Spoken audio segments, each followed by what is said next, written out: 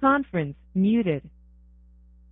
Okay, good afternoon, everyone. This is Judge Lopez. Today is April 27th. I'm going to call the 1 p.m. case, Loyalty Ventures 23-90111, here on plan confirmation. There are a little over 70 people on the line, and I'm just going to mute the line and just encourage parties to make electronic appearances to the extent that you wish to. I'm going to take some appearances. I'll start in the courtroom if parties wish, and then while Mr. Duran makes his appearance, counsel for the debtors, if you can, those who will be speaking, hit 5-star. I'll unmute your line as soon as Mr. Duran makes his appearance. Good afternoon, Your Honor. Hector Duran with the Department of Justice on behalf of the U.S. Trustee. Okay. Good afternoon, Mr. Duran. Good to see you. Okay. Let's see.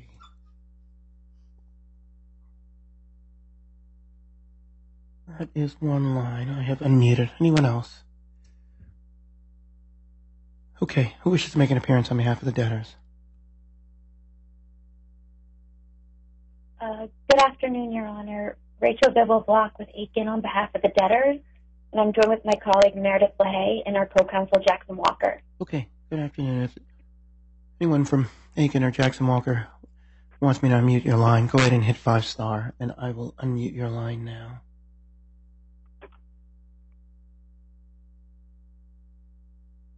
Okay. For purposes of plan confirmation, is there anyone else who wish to make an appearance for purposes of plan confirmation? If you hit 5-star, I will unmute your line now.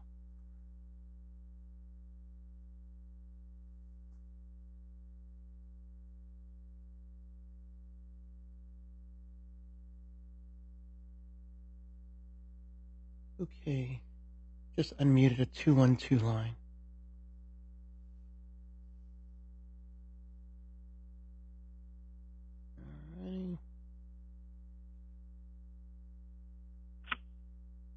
Sorry, Your Honor. Are you able to hear me? Just fine. Great. Thank you, Your Honor. This is Brian Resnick of Davis Polk and Wardwell on behalf of Bread Financial and the Bread Parties. Okay. Good afternoon.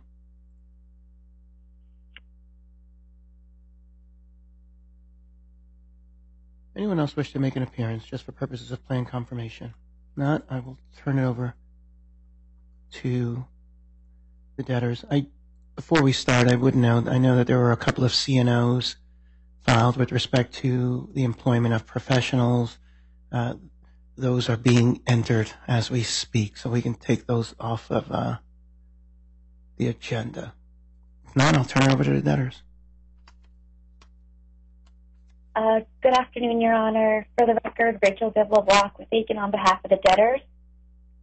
We are here today for the main event, which is final approval of the debtor's disclosure statement and confirmation of the plan.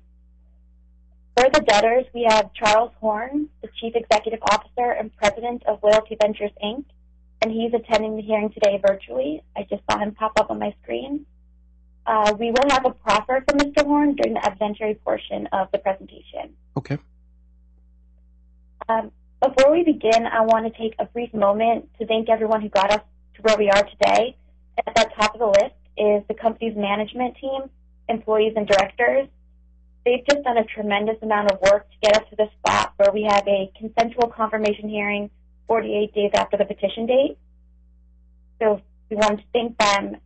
We're also very appreciative of Mr. Duran and his team, as well as the Gibson Dunn team on behalf of the ad hoc group of lenders and the Haynes and Boone team for the administrative agent. So moving on, if I may, I'd like to provide a quick overview of where we are and how we got here. Okay. The debtors are party to a transaction support agreement with their lenders holding in excess of 72% of what we define in the plan as the loan claim. The plan for which we are seeking confirmation today is one of three key transactions contemplated by the transaction support agreement. The other two transactions are the sale to the debtor's subsidiary's business in Canada, the Air Miles business, and the brand loyalty business, primarily in Europe. As we all know, the key transaction for today's purposes is the plan, and the plan provides for payment in full of allowed general unsecured claims that are less than or equal to $1.5 million, the creation of a liquidating trust to pursue preserved estate claims for the benefit of holders of loan claims and general unsecured claims in excess of $1.5 million, and the wind down and ultimate dissolution of the debtor entities. We filed an amended plan and disclosure statement last night at docket number 200, which reflects in large part a better understanding by us and the lenders of how all three key transactions work together and what needs to happen to wind down the debtors after the effective date. But the framework and the material terms of the plan remain the same as the solicitation version, which we filed on March 21 at docket number 140. Last night, we also filed the proposed confirmation order at docket number 201. We are going to have one brief modification there, which should not be controversial, and I'll get to that during my presentation with respect to confirmation. As I previewed, we have no objections here, and the one cure claim objection that was filed has since been withdrawn. So, Your Honor, with that, I would propose to offer into evidence in support of our first amended plan and disclosure statement some documents, as well as a proffer of our witness, Mr. Horn. For the documents, I'm going to be referencing our amended witness exhibit list, which we filed last night at docket number 203. So the first document is exhibit number 203-2, which is the first amended combined disclosure statement and joint chapter 11 plan. The next is exhibit number 203-3, which is the affidavit of service of solicitation materials. Next up is exhibit number 203-4, which is a certificate of publication. Then we have exhibit number 203-5, which is the notice of filing a plan supplement. We have exhibit number 203-6, which is the affidavit of service for assumption or assumption and assignment notices. We have exhibit number 203-7, which is the affidavit of supplemental service of solicitation materials. And we have exhibit number 203-8, which is a declaration of Craig E. Johnson of Cole Restructuring Administration, the soliciting and balloting agent. And Mr. Johnson is attending today's hearing virtually and available. That is the extent of the exhibit submission, Your Honor, and I would request that the court enter these exhibits into evidence. Okay. Any objection to the admission of the exhibits? Okay. They are admitted. Thank you, Your Honor. So as I mentioned, in support of the relief we're seeking today, I would like to offer the proffer of Mr. Charles Horn, the Chief Executive Officer and President of Loyalty Ventures, Inc. Okay. Mr. Horn, can you hit 5-star? Or maybe you have. I just want to make sure I can hear you. Yes, Your Honor. Okay. Perfect. Can you raise your right hand, sir? Do you swear to tell the truth, the whole truth, and nothing but the truth? Yes, I do. Okay. You can put your hand down. We're going to proceed by proffer.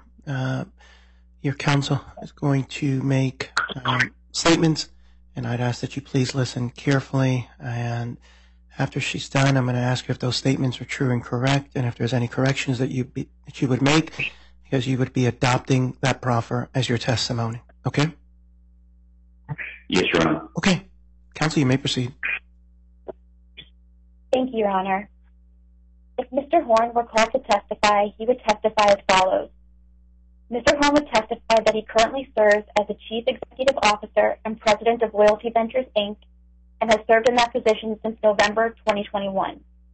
He also served as a declarant in support of the debtor's first day motion. Mr. Horn would testify that he actively participated in the negotiation of the transactions contemplated by the plan, including the global transactions being pursued through the transaction support agreement. He reviewed and is generally familiar with the terms and provisions of the debtor's plan and disclosure statement, including the plan supplement.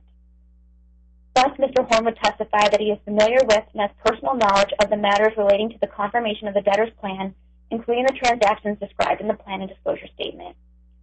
Mr. Horn would further testify that the plan is a significant achievement for the debtors and their stakeholders, is fair and reasonable, and is a culmination of many months of arm's length negotiations with the debtor stakeholders.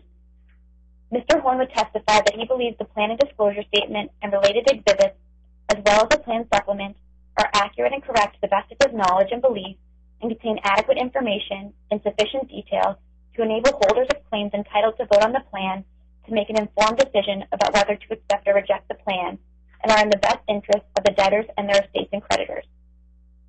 Mr. Horn would testify that he believes that the documents in the plan supplement are consistent with and integral to the plan's implementation. Mr. Horn would testify that counsel has advised him that the plan places claims and interests into 9 separate classes, with each class differing from the claims and interests in each other class in a legal or factual nature, and the classifications are based on relevant criteria. Mr. Horn would testify that the debtors took efforts to comply, and he believes did comply with, the notice and solicitation requirements under the Bankruptcy Code. The debtors solicited acceptances or rejection of the plan only from the holders of claims in Class 3 and 4, and they are the only class entitled to vote. All Class 3 creditors, which are the holders of loan claims that submitted a ballot to vote, accepted the plan.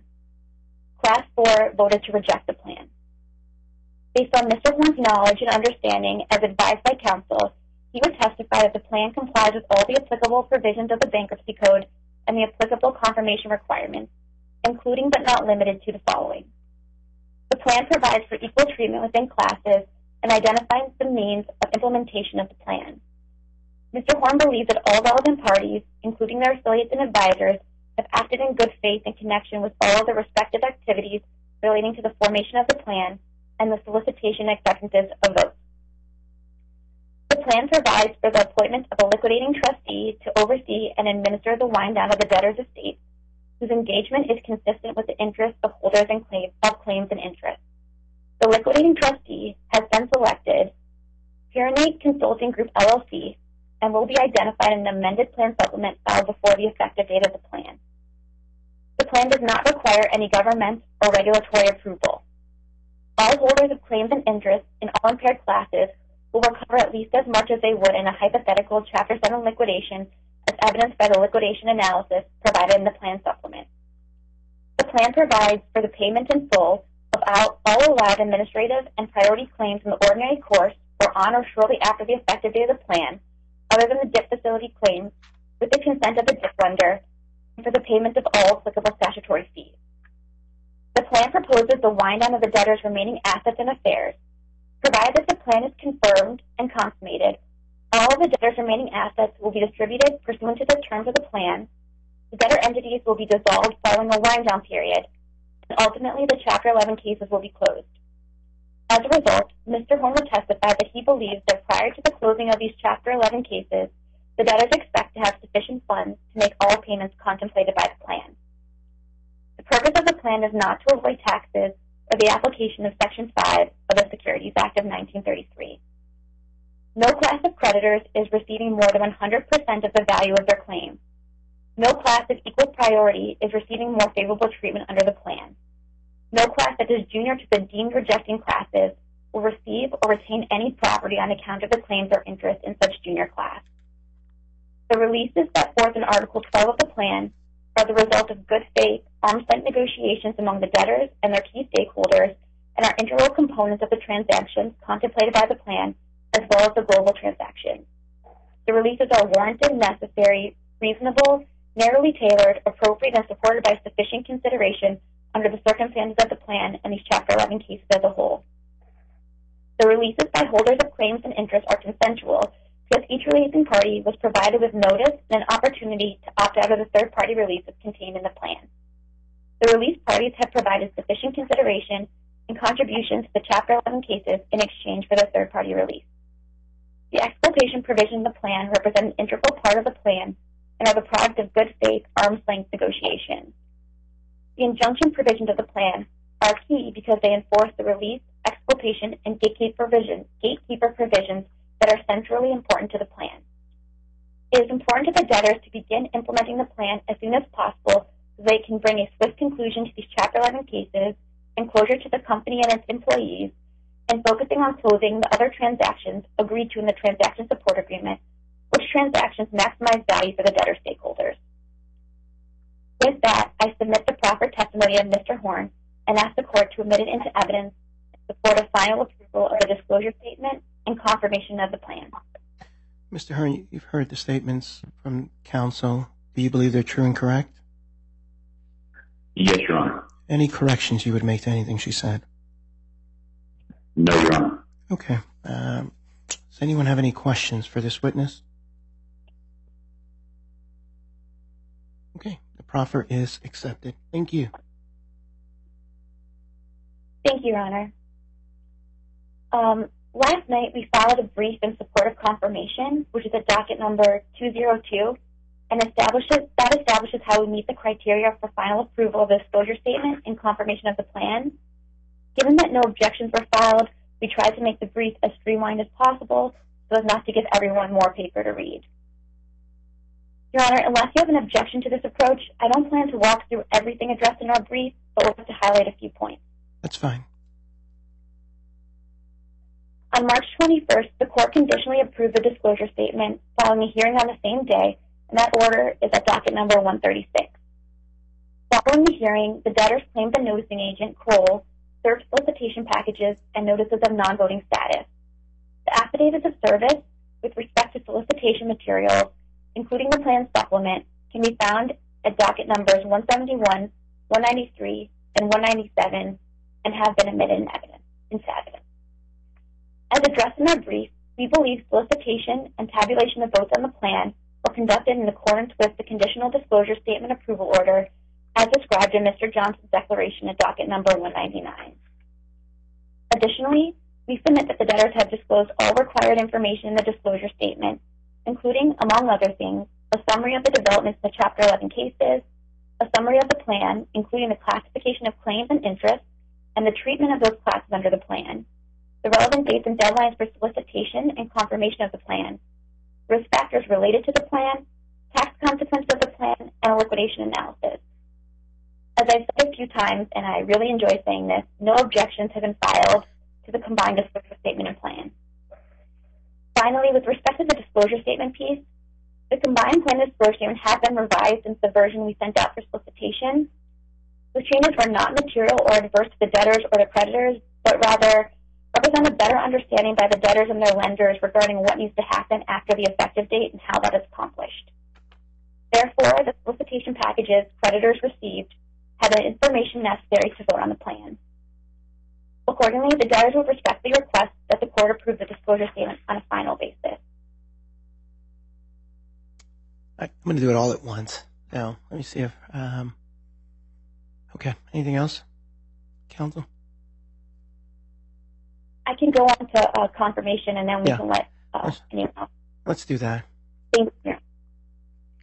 As described in Mr. Johnson's declaration at docket number 199, votes were solicited from holders of claims in classes 3 and 4. 100% of holders in class 3 that voted to accept the plan, and class 4 voted to reject the plan. We also filed the plan supplement on April 13th at docket number 186, which included a schedule of assumed contracts and leases, a schedule of preserved estate claims, a form of liquidating trust agreements, amended organizational documents for loyalty ventures, and a liquidation analysis.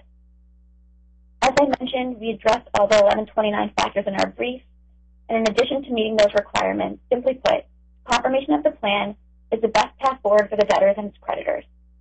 The plan is straightforward and provides for the payment of what the debtors believe to be all general unsecured claims that are equal to or less than $1.5 million, the formation of a liquidating trust to pursue claims, and ultimately the wind down and dissolution of the debtors in an orderly and efficient manner.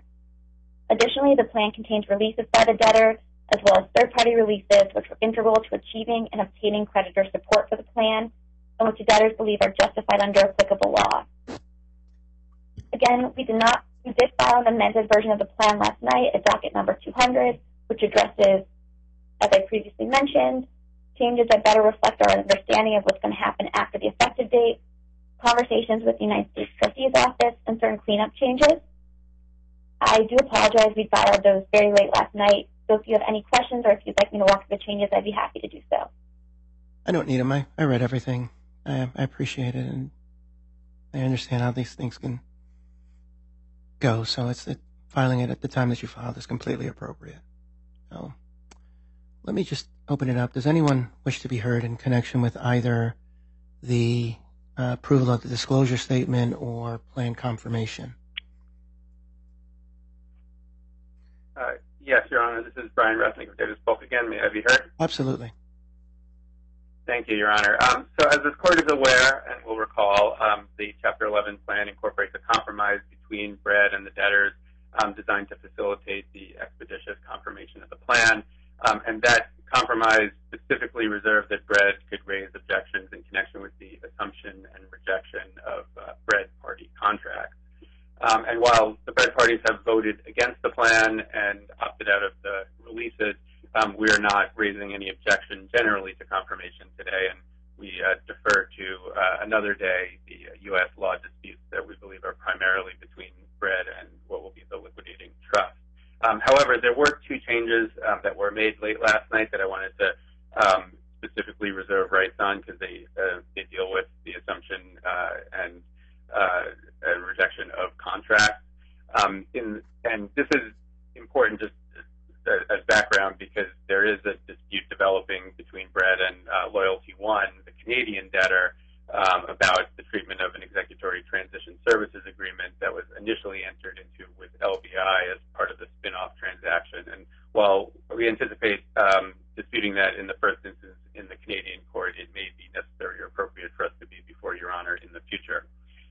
So the first provision, Your Honor, is the one, Article 9, Section A, where late last night the debtors made a change where it previously said that contracts were deemed rejected as of the effective date. And they revised that to say that the contracts, unless otherwise assumed, would be deemed rejected as of the 90th day following the effective date. This 90-day period, I understand, matches the period in the following paragraph where the debtors have 90 days following the effective date to decide whether to assume or reject executory contracts. I just wanted to make sure, Your Honor, that to the extent that the debtors were ever to try to force performance against our clients of executory contracts before assuming them, this being during the post-effective date period, we would reserve all rights to contest that. I did discuss this with Ms. LaHaye before the hearing, and my understanding is that she is comfortable, the debtors are comfortable with our reservation of rights, and of course we agree that the debtors and all other parties would have reciprocal rights to contest that. Okay. Thank you.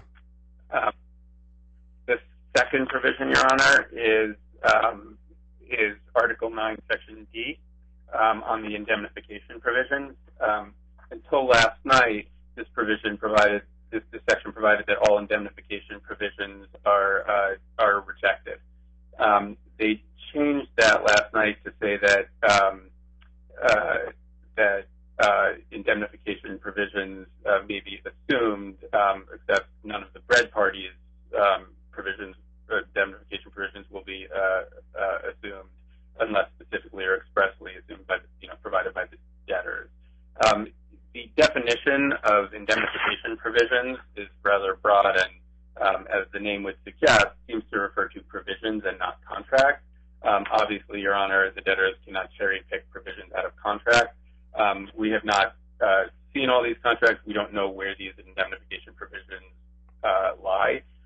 So we just wanted to reserve rights that should the debtors seek to assume provisions in contracts that also contain indemnification of any of the bread parties, our position is going to be that they would need to assume those contracts in whole, including the indemnification provisions of the bread parties. And so I don't think that's an issue that needs to be decided today because the debtors do retain the right to assume those indemnification provisions of the bread parties. We would just anticipate seeking to compel that assumption if, in fact, they assume contracts that contain those provisions. Okay. And that is what we have, Your Honor. Okay. Otherwise, we do not oppose confirmation. Thank you very much, Mr. Rickman. I appreciate I did get a chance to read the red line, and I appreciate the statements. Thank you. Thank you, Your Honor. Okay. Anyone else wish to be heard in connection with plan confirmation? Good afternoon, Your Honor. Can you hear me? Just fine. Thank you, Your Honor. For the record, Annalise Gaines of Gibson Dunn on behalf of the ad hoc group of Term B lenders. Just wanted to make a quick note, Your Honor. We're very happy to be in front of you on an uncontested basis. I echo the sentiments of Ms. Biglio-Block that we're thankful to the court and your staff for shepherding these cases forward. And it was hopefully clear that we're supportive of the plan, but if not, just wanted to make sure that was clear. We've reviewed these changes, and we're very happy to get to the next phase. So thank you, Your Honor. No, thank you. Ms. Block, is the proposed order at, I think it's at 201, is that the one that I'm still supposed to look at? Your Honor, there's one change that we need to make to paragraph 13A. It shouldn't be controversial, but there are no longer any letters of credit outstanding under the credit agreement.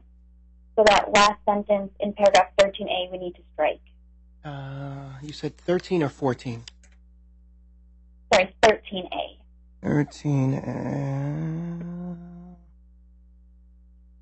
Sorry, just so I'm clear, which is the sentence that we're striking?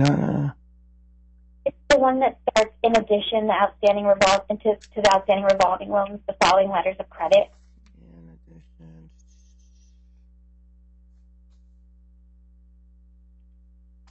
Oh, I'm trying to find it here.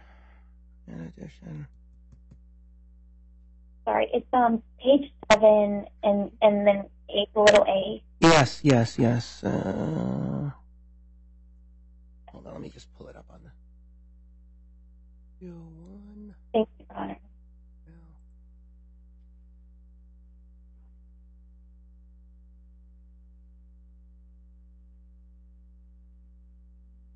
Okay, let me just share my screen. Let's all look at this.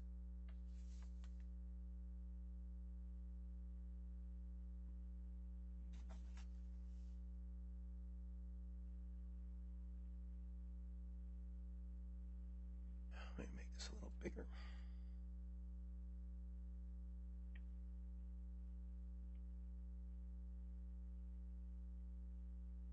Alrighty, 13A. Alrighty. Where am I looking? It's just that second sentence that begins, in addition to the outstanding revolving loans. Counsel for the administrative agent just let us know that there are no longer any outstanding letters of credit. Here. Exactly. And it's that entire rest of A. So then how do we then tweak it so that the definition of LCs stays the same on the third? Your Honor, I guess, are we striking 2 and 3 to the extent any of them are drawn? Your Honor, Eli Columbus for the administrative agent. Yeah, you need to strike both of those sentences at the end of 13A The letters of credit, one expired yesterday and the other has been canceled by consent of the parties, including the beneficiaries. So those references are no longer needed. Thank you. I'm going to give you the option. I can run X's through that. I know if I go into the PDF and kind of move it, it's going to move everything up, and I don't know what it's going to do to the pagination. So I'm happy to put X's through it, or if you want to, if that's okay. Yeah, Your Honor, that would be great. Thank you. Okay. The only thing that I noticed before I rule on this, just to make sure, there were brackets on the declaration of Craig Johnson. Can I remove those? Yes, thank you, Your Honor. And on page, let's see, it might have been page 18, I noticed. Paragraph 29, there was just one question, or not really a question, more of a clarification on my end. Okay, this sentence, I'm going to construe this. I know this is probably overkill, but it says the liquidating trust may pursue. I'm going to construe that to mean the trust, including the liquidating trustee, so that there's no money games. The liquidating trustee will be doing the pursuing, but the litigation trust, I'm including that, construing that to include the litigation trustee. I've seen stranger arguments made in court. I just want to make sure that we're all on the same page. Okay. Appreciate that. Thank you. Okay. Let's see. I did have one point. Mr. Johnson, are you there? Mr. Craig Johnson? Is Craig Johnson still there? Let's see.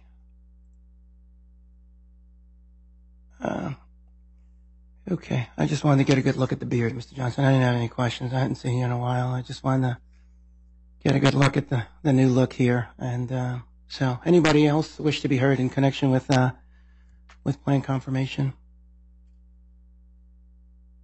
Can I object to Mr. Johnson's appearance? So noted. All righty. Okay. Let me just note that here on final approval of the disclosure statement and approval of the plan, court has jurisdiction over this proceeding under 28 U.S.C. 1334. Confirmation of the plan is a court proceeding under 28 U.S.C. 157.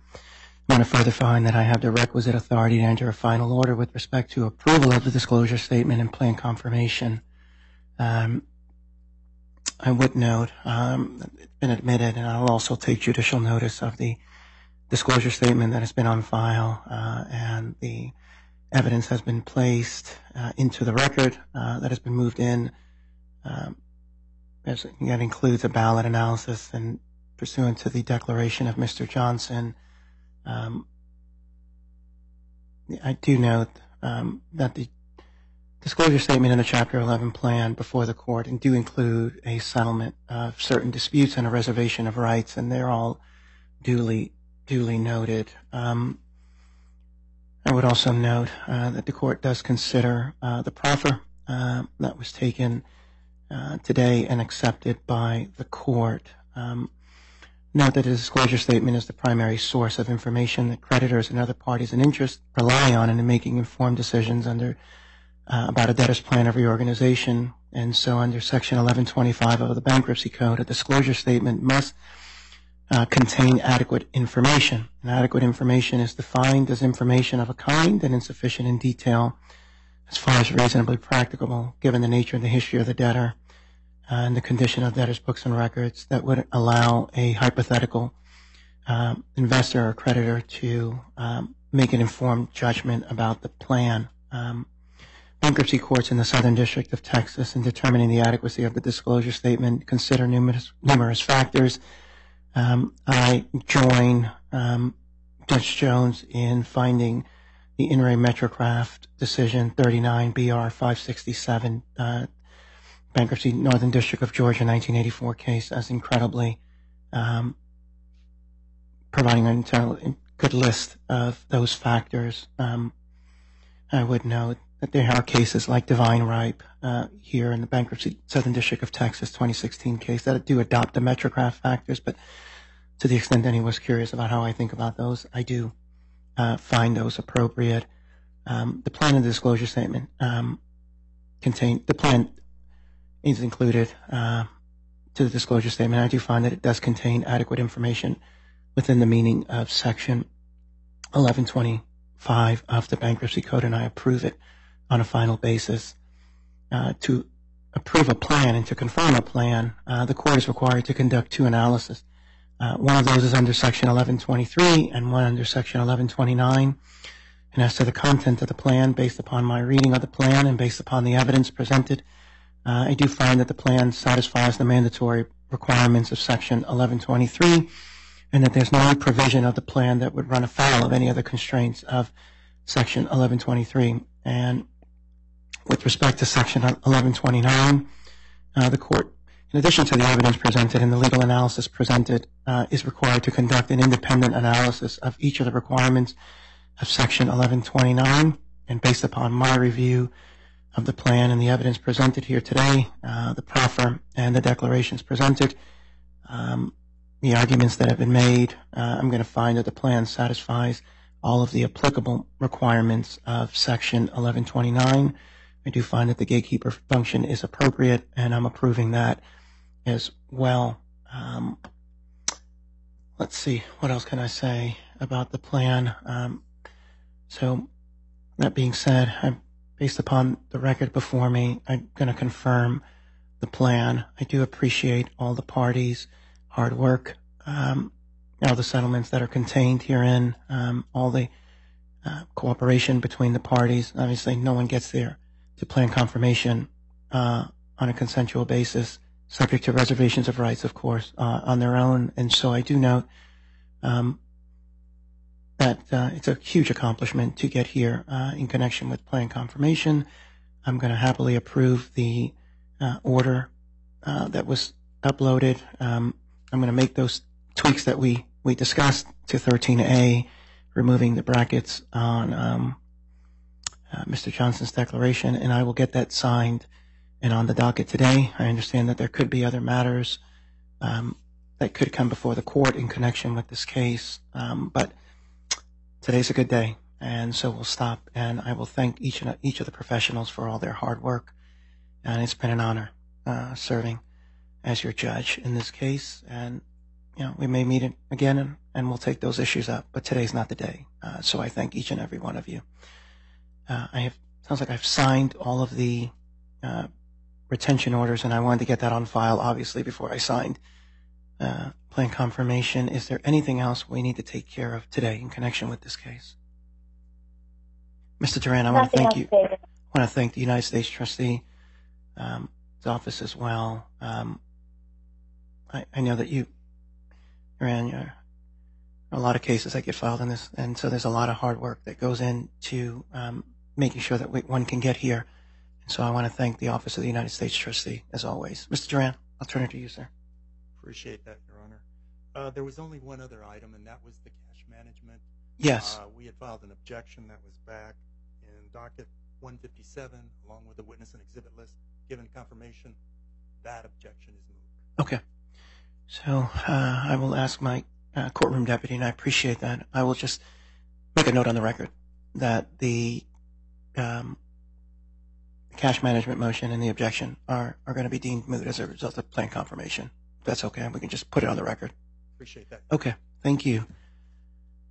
Ms. Black, anything else we need to talk about today? Nothing else. Thank you, Your Honor, so much. Okay. I will get this signed and on the docket. All righty, folks. Thank you very much. Thank you for your time. Have a good day.